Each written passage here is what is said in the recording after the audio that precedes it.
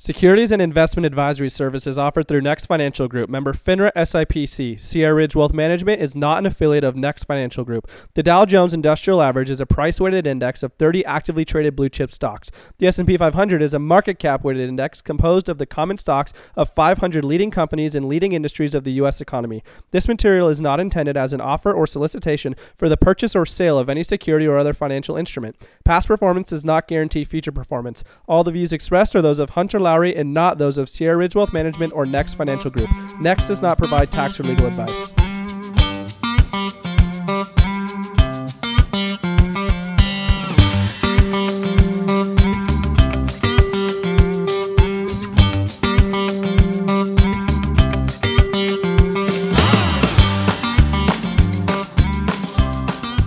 Hey, welcome back to the Wealth Accelerator podcast. It's Hunter Lowry here, and I'm here to talk to you about your finances and to help you to create a family legacy, not just short-term wealth. Well, guys, I did it.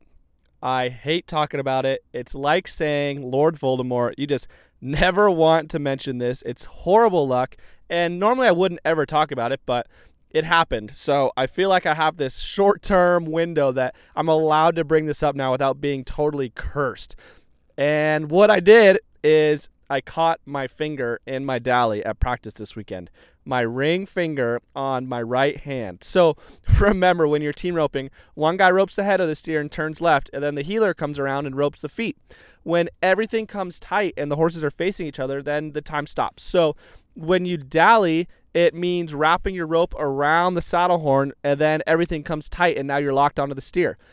And oh my goodness, I know so many ropers who have just lost their fingers because things get to happening so fast and accidents just happen. And if you get your finger in your dally, well, a lot of times if it's in there real good, it can just pop right off. So we're practicing this weekend, and we were helping a buddy of ours break in fresh steers. And these steers, they were fresh, so they hadn't been roped very much at all. They were just wild. They go all over the place. They run like crazy, and they're super unpredictable on what they're going to do. And about halfway through the practice, I'm making a run on, I was heeling on our paint horse, Mr. Paint. And my header turns the steer, and he's towing the steer across the arena. And right when I throw my rope, the steer darts behind the head horse and goes under my horse's neck, basically. So I caught 2 feet, but my rope had kind of ended up on the left side of my horse's neck. And normally, if the steer's getting towed straight across the arena, when I throw my rope, the rope is on the right side of the horse's neck, so it's easy to get to the saddle horn and everything, into dally. So what I tried to do is I tried to flip my rope up and over the horse's neck from the left side to get it back to the right side, and then dally. I don't know how in the heck it happened. Everything happened so fast. All of a sudden, I just felt my finger get sucked down, and everything got super tight, and I just thought to myself, oh no, this is not good. And somehow, I'm not even sure how, but thank goodness, the rope popped off the top of my horn and everything got loose again. And it was one of those moments, when it was just hurting bad, and I was kind of in shock. And I knew it wasn't good, but I didn't quite know how bad yet. And I was just kind of afraid to look at it because I didn't really want to know how bad it was. Well, I took my roping glove off my hand, and my finger was still attached, and I could feel the tip of it. Thank goodness. I'm really not even sure how close it was to getting pinched all the way down and, getting seriously hurt, but it dang sure doesn't feel very good. And I forgot how annoying it is to not have full functionality of your dominant hand. I don't know, maybe I'm just being a big baby about it, which is very, very likely. I hate being hurt or sick, but it's so annoying to shower, to eat, to get dressed. And anytime I bump it into anything, I just want to scream. Yeah, it's just no fun. But believe it or not, this podcast, it was not meant to be about me and my finger, although I'm sure you can tell I love talking about it. What I really want to focus on today is it's more of a short-term thing. And if you've been watching the markets over the last couple of days, then you know about the short squeeze, craze that's going on right now. It's insane to see companies with such unappealing fundamentals to make ungodly gains in a single day. How does that even happen? And is it really an indicator that we're in trouble for the markets over the long run? I'll dive into all that here today, but full disclosure, I'm recording this on Monday, January 25th. You probably won't hear this until at least Wednesday, the 27th, so I will be curious to see what happens to GameStop and some of these other short squeeze plays in between now and then.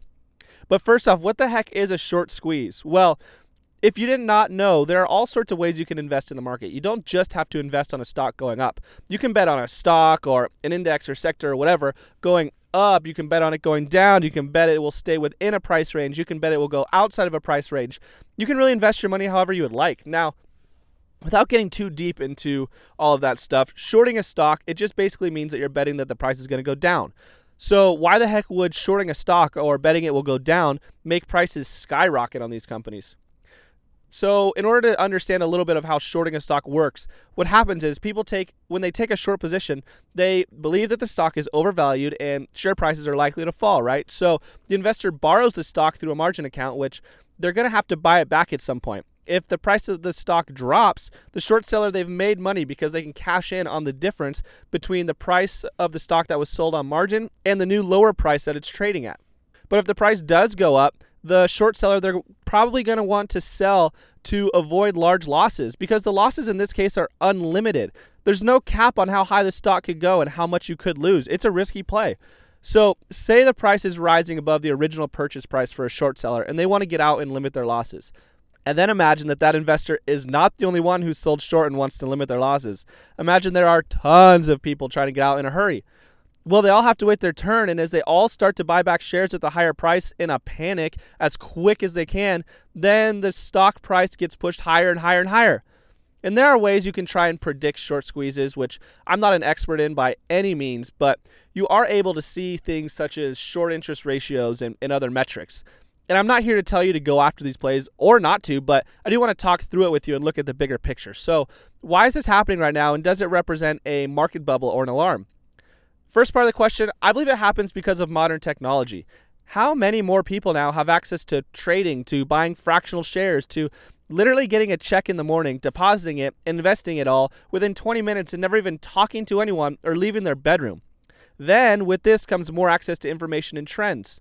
And we also haven't had as much sport betting going on with COVID. So I think a lot of people have turned to the markets in that regard also. But you have investing pages all over the place. There's hot stock picks everywhere. Reddit forums. I mean, you can go all over the place and find someone who says they have the next hot stock that's going to make you millions. And with Reddit right now, it's all about the short squeeze game. Financial advisors, long-term traders, professional money managers, we aren't looking for the get-rich-quick plot. Yeah, of course, I have some hot stock ideas that I actually just put all my clients into a new satellite position. It's called Workhorse Group. They have unmanned drones and electric vehicles that can go and deliver things right to you. I would go check it out. It's a really cool company. And I believe that they're the future for online shopping and distributing products to consumers. It's a pretty interesting play. But that's a satellite play that does not take a huge amount of any client portfolio, even my most aggressive clients. And of course, I'm looking for undervalued sectors and plays I think can be heavy hitters. But I believe at looking at fundamentals and looking at the actual intrinsic value of companies, I don't buy into the fact that putting all your money into a short squeeze play that's trendy right now is a smart move to easily get rich quick. But that being said, it has worked. Shoot, today GameStop has absolutely killed it. But I think this is going to be very short term. The fundamentals are just not there. This company is not intrinsically worth the value that it rose today. It's all smoke and mirrors, and I believe that it's going to fall back down and fall back down quickly. And for those that stayed in too long playing the short squeeze game, they could get really hurt. But I also don't think this is an indicator that the markets are totally in a bubble. As I've said a lot lately, I think it's time to look at rotating sectors and looking at companies and areas that will do well under the new administration. But I still believe that a diversified core and satellite model is the best game in town, and it's proven itself over and over, even through everything crazy that's going on with coronavirus, elections, everything. All in all, guys, just be careful of the get-rich-quick schemes. Sure, there's some people out there that made a killing today, but those same people could lose it all tomorrow, and that's just not the way that I like to go about my money and my future. So hey guys, when you're ready to chat about your financial goals, wants, wishes, concerns, whatever that may be, head over to my website at hunterlowry.com. We can chat for 30 minutes or so and just get a good idea of basically two things.